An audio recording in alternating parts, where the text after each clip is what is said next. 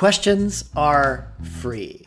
This is one of my favorite quotes from a friend of mine because it encourages curiosity. If we're afraid to ask questions, we don't learn. If we're afraid to ask questions, we don't grow.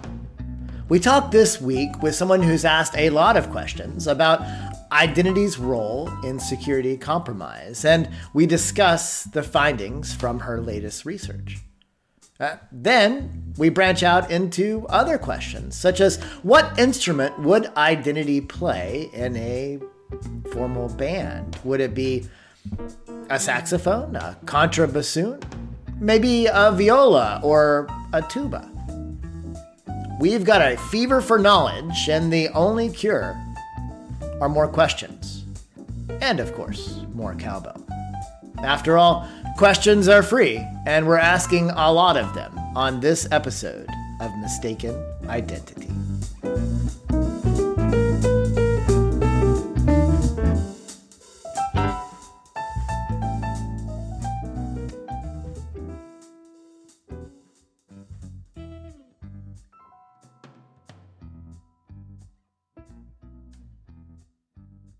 Today on Mistaken Identity, we're pleased to welcome Catherine Tytler. She is a VP of Research and Advisory at TAG Cyber, and she has a long history in the security industry. She spent several years with IANS doing security research and pulling together such various large-scale security conferences as InfoSec World.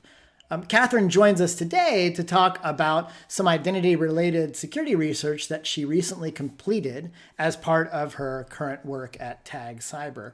Catherine, thanks for joining us today on Mistaken Identity.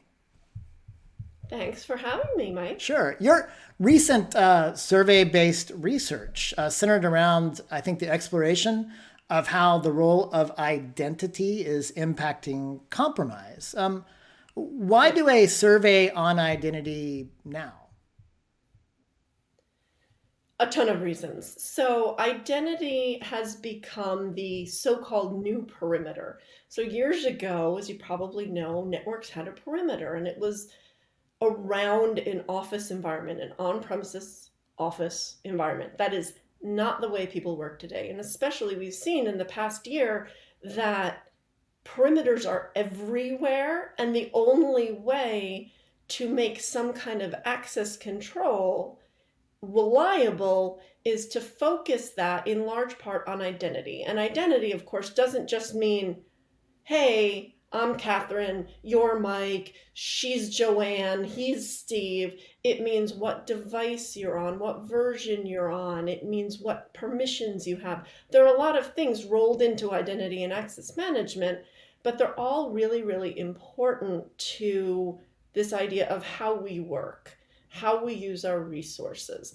So identity really, it's been over a number of years, but it hit us in the face in the last 12 months that identity in particular is such a critical component to cybersecurity. But you go back 10, 15, 20 years ago, identity and access were not managed by security teams at all.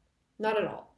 It was under IT's realm, and it was sort of off to the side, and security knew about it. But over the years, we've realized that cybersecurity needs to encompass identity. And so this is a big area of interest for us at TAG Cyber. We have a lot of enterprise users asking about it. There are myriad vendor companies looking at different aspects of what is identity and what does identity mean. And so this was the perfect time to do a survey of practitioners, both IT and security practitioners, to see what are their programs? What are they doing with them? How are they using it? Is identity really actually a security problem? We know that. But what's the real scope of the problem? So that was the focus of the research. Sure. No, I totally agree. I'm kind of biased. And what I find biased because I work in the identity space, obviously. And part of the fascinating thing to me is how those different components of identity are shifting over time culturally. Look at, working from home so much, it meant that devices were a lot more important in that equation. So doing a survey on identity makes total sense to me. That was a great explanation. Thank you. So tell me about kind of the process. What kind of sample set did you have? How did you go about it when you did the survey? So we have a partner at Tag that we use to sample our respondents, and they're all from IT and cybersecurity. About 40% of respondents were more traditional IT managers and directors. 29% were security managers and directors specifically, and we also had some incident responders respond to this, security analysts and engineers as well. I think we had one SOC operator, tiny, tiny little sample size there, but all in all, we got 262 complete responses across companies of all sizes, big and small, in mostly the Okay. US. Were there any verticals that stood out, or is it more just general swath of companies? Well, I think one of the things that's important is as this concept of zero trust comes into play, people are realizing that you cannot do zero trust without identity, and you cannot have identity just all over the place. And so, you've got these, like I said, financial services, government, those are two industries. They've got very important information. They're highly, highly regulated, and they need a way to manage it. And moving towards zero trust, you have to look at identity based, contextually based, and also dynamic policies that go from on-premises to cloud to multi-cloud to container. If you're changing locations, we've sort of been at home for the last year, but we're moving towards this hybrid work environment. And after the pandemic, I guarantee you more companies are going to have more flexibility in how and when and where their employees work. So if I'm sitting at home today and I'm working from home, you've got one quote set of identity, you've got parameters around that. But if I decide to go to my local coffee shop and work there, once again, I'm still me, I'm still Catherine Tyler, but I'm in a different location. What does that mean? What kind of connection am I on? What are the security risks inherent in that? And so you need to have all of these things combined to understand your risk. And so a lot of these more highly regulated industries or industries with more sensitive data like financial services, like healthcare, like government, etc., they're thinking about it more because they need better ways of identifying those identities. What's fascinating to me too is there's this duality. Now, when we talk about zero trust, which has become much more popular the last few years, it's a little bit ironic because zero trust is what we always claimed to or should have claimed to been doing, not just having one wall of perimeter and letting everyone in, but making rational decisions in context at the kind of defense in layers. Now, practically that it's come into fad and fallen out of fashion somewhat in practical use. But what's interesting to me is, especially with some of these financial industries, it's not just reactive, but they're also being proactive. They're saying, if we're depending everything on identity, well, now let's examine know your customer, and let's open up markets for people that may not have the same access to resources or broadband, and things like mobile devices are leveling that playing field. And actually innovation is kicking in some of these highly, highly regulated industries, which is fascinating to watch. But back to the survey. We could talk about this all day. This is fascinating. We could go on and on. Exactly. Yeah. So some of the results seemed to be confirmation of what, we've seen in surveys. And there have been lots of breach reports like, the Verizon data breach report and things. And so seeing things like 100% of people reporting compromise is kind of an echo. It's a little bit shocking, but it's also an echo of the old mantra from a couple of years ago: assume breach and then, deal with it. Well, yes and no, though, Mike. So assume breach. Yep, get it. We probably expected when we did this to get somewhere in the low to mid 90s of companies saying, yes, we've experienced an identity-based compromise. So specifically, this research was on identity-based compromise, not just compromise. And we can go into what that means if we want. There's always some small set of people who say, no, we haven't experienced a breach. And everybody looks at that and they go, oh, okay, yeah, they just don't know it yet. But yes, all 262 completed responses said they've experienced a security compromise related to identity. So it is a little shocking, A, that all people owned up to it, and B, that they understood the difference between an identity related compromise and some other kind of compromise. Because there are a lot of different types of compromise. As you mentioned, the Verizon data breach investigations report breaks down a whole bunch of those. But on top of that, the hacking and the software vulnerabilities and whatever the other types of breach, 100% of companies, at least according to this research, have experienced over the last 12 months an identity related compromise. Do you have any thoughts on, it seems obviously to be on the increase, identity related compromise. Do you have any ideas why that is, or theories as to what's going on either in the market or enterprises? So certain types of identity theft are absolutely increasing. When the pandemic started, we saw a very rapid increase. The numbers are a little all over the place depending on what source, but anywhere from like 90 to 97% of increase in email velocity, because all of a sudden people weren't sitting in an office. They weren't sitting next to their colleagues. They couldn't go down the hall. They couldn't meet somebody in the kitchen. They couldn't have those stand-up meetings. So although we have all these new collaboration and communication channels, everybody likes to talk about those. The fact of the matter is email is a mainstay of business communication, and email just skyrocketed at the beginning of the pandemic. It hasn't come down really since. People are getting more used to the way they work now, and it's not quite as awful, but threat actors are always actors of opportunity. And they knew, one, more people were working at home. They saw these levels of email increasing, and therefore they looked for opportunities to phish and steal credentials. They also knew working at home meant a number of things. It meant somebody might not be working on a managed device. They might be working on a shared device. Their Wi-Fi might not be secure, right? So there are layers to that. Their kid might be taking their device at night and downloading some game that has malware or a keylogger embedded in it that all of a sudden is now on the device that they're using for work. There's the other challenge that when everybody started working from home, companies needed to solve the issue of connectivity. How do people get access? And in a rush to do that, some security was lessened because the immediate goal was get people access, get them working as seamlessly as possible. That's why we also saw a huge increase of cloud, right? We've been going to the cloud for years and years and years, but we've never seen such a rapid migration as we did in the first few months of the pandemic. And so all of these things, it was like the perfect storm for attackers.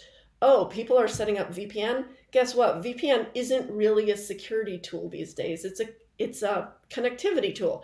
They saw an opportunity to exploit. They saw unmanaged devices and weird baselines that security teams were tracking. They went, we can take advantage of that. So again, attacks of opportunity very much played into this whole thing. And the fact that you can use an insecure connection snoop, get somebody's credentials, or you can, somehow listen in on an insecure connection and figure out who somebody is and what they're doing, or even basic stuff like password guessing. A lot of people still use the password 1234 against all better advice. They do it. And attackers used that, and they were able to assume people's identities and get into systems and wreak havoc. It's funny how it always goes back. A lot of this goes back. Disinformation and uncertainty goes back to epistemology and where you get truth from, and clinging to something that's concrete. The COVID stuff you bring up is fascinating because I think there's an ongoing discussion, and the survey brought this up a little bit in terms of having PII or sensitive data out there, either in the cloud or even in network file shares, email for that matter. And the trade off between having that information accessible to someone making decisions about access and protecting that data.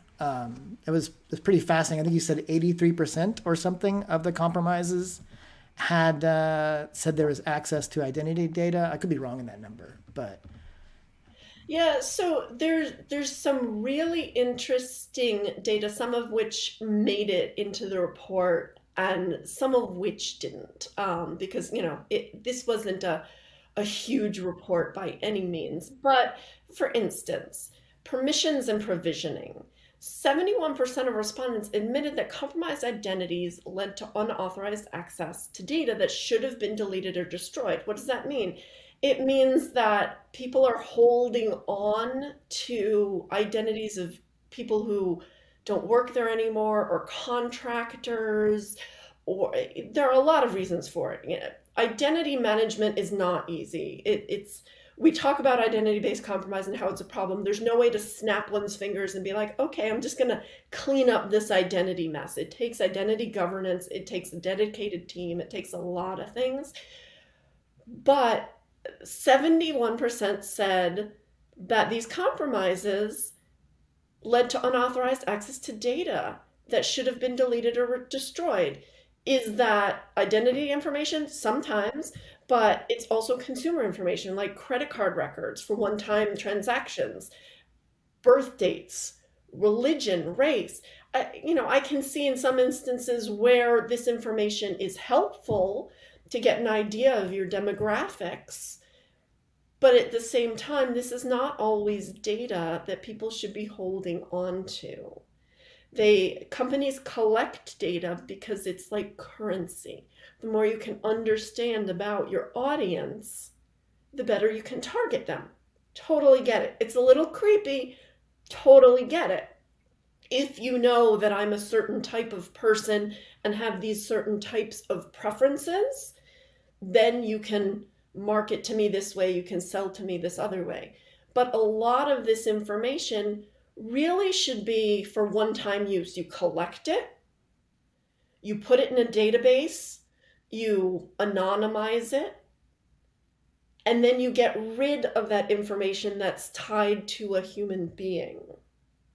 And that's not happening. So the fact that unauthorized access to data that should have been destroyed was prevalent here in over 70% of cases. It should scare a few companies into thinking about their data destruction.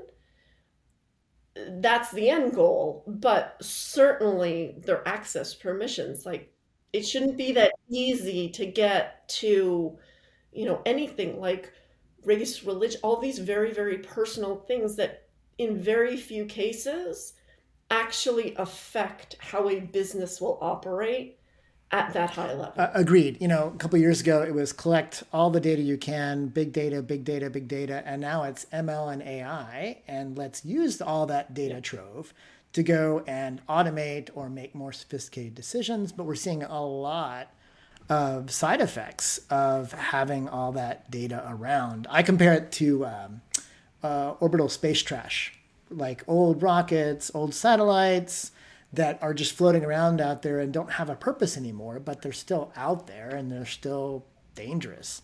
You think about the Skylab from the U.S. re-entering the atmosphere. It's my favorite story because you had people, both extremes. Some were up on skyscrapers with binoculars trying to watch it, and other people were hiding in caves because they thought it was going to kill them when it crushed them from the sky, which sounds a little ridiculous now. But a lot of companies don't even know what's out there. And so discovery, what do we have? No clue. And I think with national legislation starting to emerge in the United States, I mean, the states are obviously leading the way with California and Virginia, but we had two different competing national privacy pieces of law. And so it's coming. So I think you're totally right. We need to. I hope it's coming. I'm a little less optimistic. I think our sort of piecemeal approach to it isn't great. We're seeing more interest. Yeah, we're seeing more interest, and I think consumers over the years are becoming savvier, and they're saying, wait a minute, why do you still have this data? Because you can, again, you can collect the data, you can use the data, process the data, and then you can anonymize the data. You have the data and you can use it and then get rid of the specificity that ties a human being, a specific human being, to that piece of Right. data. There are Yeah. technology like differential privacy and anonymization that could be used to keep the numbers or keep the totals, just lose the individual connections, which is Absolutely. trickier than you think sometimes, because sometimes you can back reference, but Oh, none of this is easy. It's easy to sit in our little ivory tower and tell people what to do, but we know it's actually very hard to that's execute what I do these with my friends things. and family. I say, there's a problem, there's a problem. You no idea how to fix it. No, I'm just kidding. So this is fascinating. What would you say it struck you as different in these results than you may have seen in the past? Or something you said, oh, that's a new trend or a new thought? I think the one piece to me that was really interesting that hadn't come up in both a couple of years and is sort of this legacy idea is that third parties are always discovering breaches.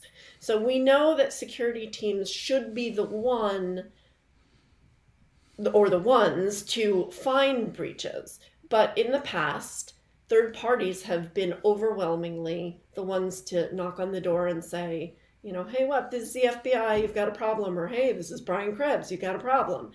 And so in the past, most of these compromises were discovered by external entities. But according to this survey, um, we see that a lot of these were internally discovered. A lot of these breaches were internally discovered by the teams. It could be the SOC team, could be the security team, could be your traditional IT team. So it's not necessarily the, oh, I'm being told by somebody else, which is a nice change because it means that security teams, internal security teams, are getting on top of, getting out in front of the problem, being more proactive. I think you said that earlier. Getting more proactive in their identification of a problem, which obviously, if they're the ones finding it and they're the ones finding it with their own tools and their own capabilities, it's being found quicker. I think that's the most important part. If you're not waiting until somebody else discovers it, it's more likely that you're shutting things down. Mean time to detect, mean time to mitigate. It's like if you're in your house and you set your wok on fire when you're trying to cook. Haven't done that, never been there, never done that. And if you see it, you can go, oh my God, and you can throw a towel on it. But if that wok gets out of control, you go crazy, you run out of your house, and your whole house is on fire, and then you have to wait for a neighbor to call the fire department. Same exact thing. If you're the one throwing the towel on the wok, you're preventing it from getting way, way out of Right. control. And it's embedding that security mindset at an earlier point in either the Yeah. development or the implementation or even the purchasing of the products. It's becoming more of a front of mind than a back of mind thing, perhaps.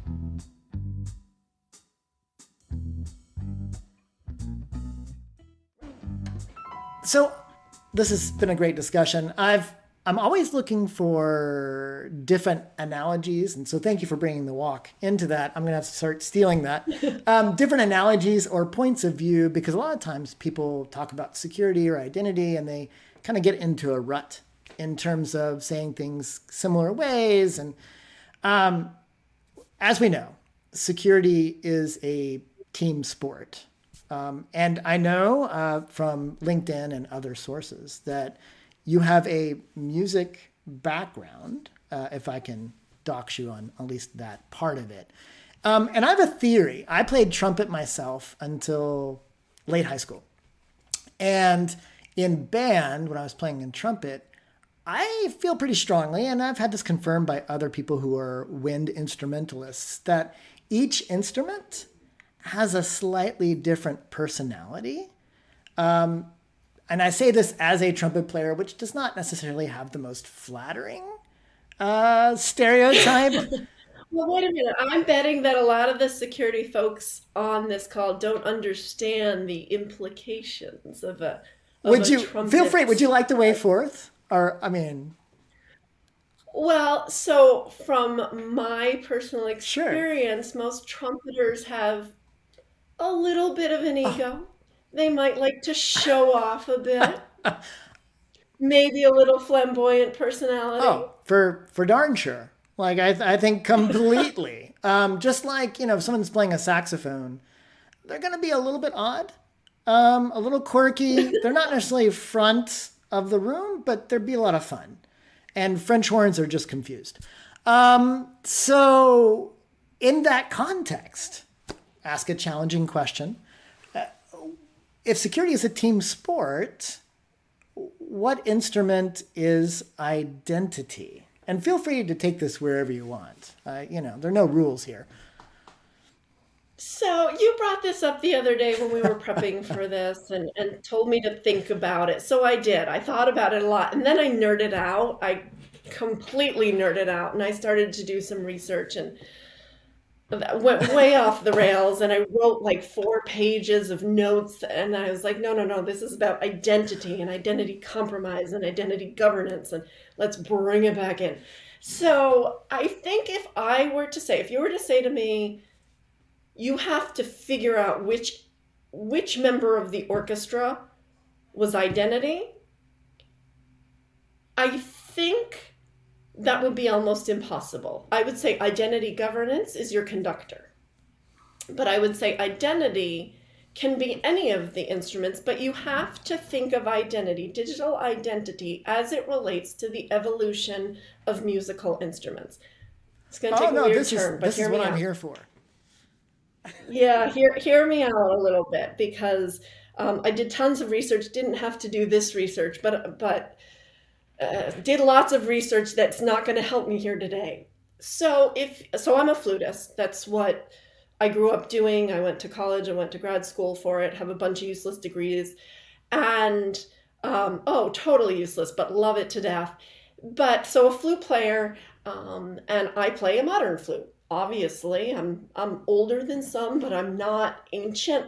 But the oldest flute in the world, did you know the oldest musical instrument in the world is purported to be this 60,000-year-old flute, I did not.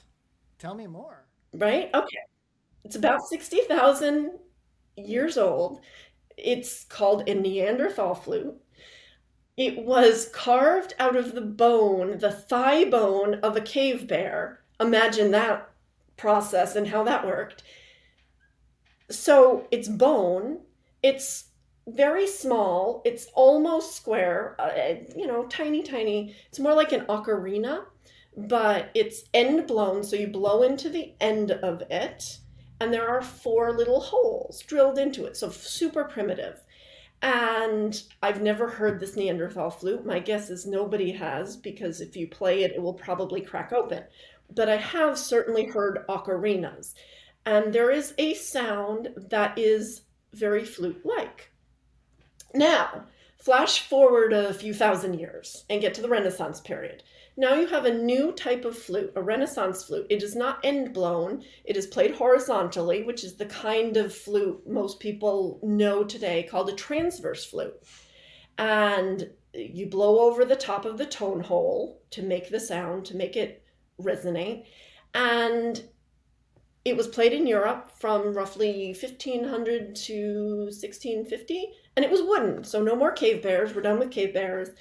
And the Renaissance flute came in 3 basic sizes that are similar to today's piccolo, the more traditional C flute, and then the bass or alto flute. And this wooden flute, it was one piece, it had 6 holes, and the sound was relatively quiet. It was sort of breathy in its tone, but going from 4 holes to 6 holes, going from thigh bone to wood, changed what the flute sounded like and gave it a very big range comparatively. But they sounded different But if you're really listening, if you played one after the other, you would go, oh, yeah, yeah, they sound different, but they're in the same family, right? These are both flute-like instruments. Okay, now we evolved to the Baroque flute, also a wooden instrument, but now in three parts, head joint, body, and foot joint.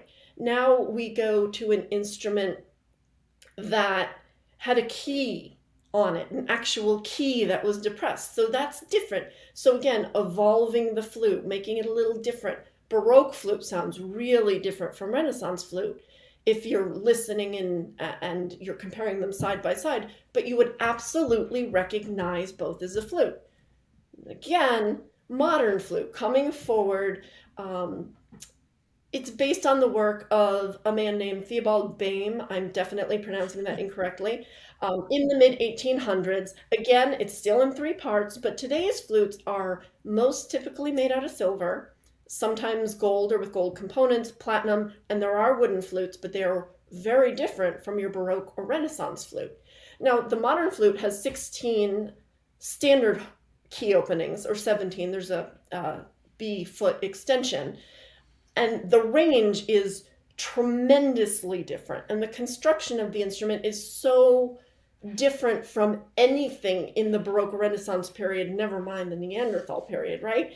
And this helps the instrument be much better at a consistent tone, a consistent pitch, allowing people to control their dynamics, their articulation, all kinds of things. But the fact that it's standardized also, coincidentally, maybe ironically, allows modern flute players to use extended techniques to create even more out-of-the-box sounds, right? So not just that beautiful flute sound that you might associate with traditional music, but it can get a little strange at times. If you've ever heard some really modern pieces, they use extended techniques, flutter tongue, or I played one piece at one point where I literally had to turn in a circle and make noises with my throat so that I was both singing and playing at the same time. You can slap your keys to make a sound. So all these kind of techniques, extended techniques, can be made on the flute so that it sounds really, really different from a flute. But if you're listening to a piece, you're never going to go, oh, that's a trombone. You're always going to identify it as a flute. And so that's how it's related to identity, because at the core, even as it's evolved over centuries, over tens of thousands of years, you can still identify a Renaissance flute as being a flute, even if you've only heard a flute of today. And so that's what we mean when we say identity, whether it's a human identity or a machine identity. That's where the identity similarity, I think, comes in. Totally nerdy. No, I get it. That's lovely. Now, the one thing we will need some links to distribute. Doesn't have to be you performing this. If it is, bonus. But because growing up, I played some PDQ Bach, which is the high school equivalent of some modern or odd sounding things. But I'll get back to you on that. And with this podcast, we'll put links in case people want to. In fact, I'm going to try and find a Neanderthal flute being played. That would be interesting to hear. I don't know if you can definitely find Renaissance. You can definitely find Baroque. Now, did they cover this in university? Was this part of your degree program? They did not cover the Neanderthal flute, but yeah, absolutely studied Renaissance, Baroque. That's amazing.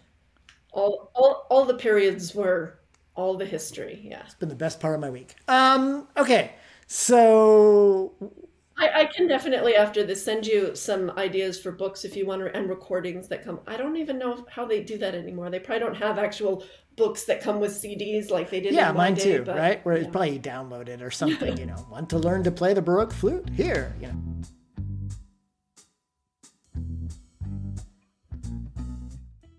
One last question, and this is something we're starting to ask all our guests on mistaken identity. And again, there's no wrong answer here at all. What are you currently reading? It could be fiction, could be nonfiction, could be books to, the next generation or old people, whatever it is. What are you reading right now? And could you talk a little bit about it? I am reading a book called The Paper Wife. It's fiction. I just started it, so I can't tell you too much about it because I'm only a few chapters into it. But it's a really interesting novel. It's based on the idea of China in the 1920s, and the political situation, the social situation that was happening over there. And they were sort of starting to phase out the idea of, arranged marriages to the extent that they had been. But some of the economic and political and social situations required families to sell off their teenage daughters as brides. And in this book, it's very early on, so I'm not, giving away the punchline or anything. Very early on, the oldest daughter was supposed to be arranged to this man, and she gets ill. And so her younger sister has to be given away to this man to become his wife. But the complication here is that the US at the time wasn't allowing Chinese citizens into the country under any circumstance. They were being a lot more strict about who was allowed in, when, and why. And so this man's wife had died days before he got remarried, and this new girl, really, teenage girl, has to assume the identity. So, wow, it is identity related. I didn't even realize that, but it is identity related. She has to assume the identity of this man's former wife. She has to learn everything about this man's former wife. They had been married for 6 years, and she has to read this book and understand who this woman was, so that as they travel and then as they get to the US, I assume, because we're not quite to the US in the book yet, she has to be able to emulate this other person to live legally. Of course, it's not legal, right? Because she's actually assuming it's identity theft, but she's assuming this identity to be able to come to the US. I imagine there are lots of twists and turns and other things unrelated to identity, but yeah, I didn't even think about that. But that is the book I'm reading. So far, it's really good. It's well written. It's fun. It's something to not think about security after working long days. No, I hear you. It sounds like Jason Bourne-esque. Like, you always think about how, books would be filmed and that kind of thing. I think that title is better. Was it The Paper Thief? Is that what you said it was? The Paper Wife. Oh, excuse me. Well, so I got in my head, I guess, the theft. But The Paper Wife, that is it's a lot better title than like Identity Theft. Because no one's gonna read that book. But woman assumes identity and doesn't get caught. Bum, bum, bum. Like, yes, that's what we do every day in security. Exactly. Yeah, okay. Why wasn't she captured? Anyway. Well, that sounds wonderful. We'll have to pick that up, and we'll provide a link to that someplace as well. Well, it's been a pleasure. Thank you, Catherine, for sharing the results of your research on compromise, flutes as the epitome of identity, and The Paper Wife as an allegory for identity theft. Thank you again for joining us on Mistaken Identity. Sure. Anytime. Well, thank you for having me. This has been fun.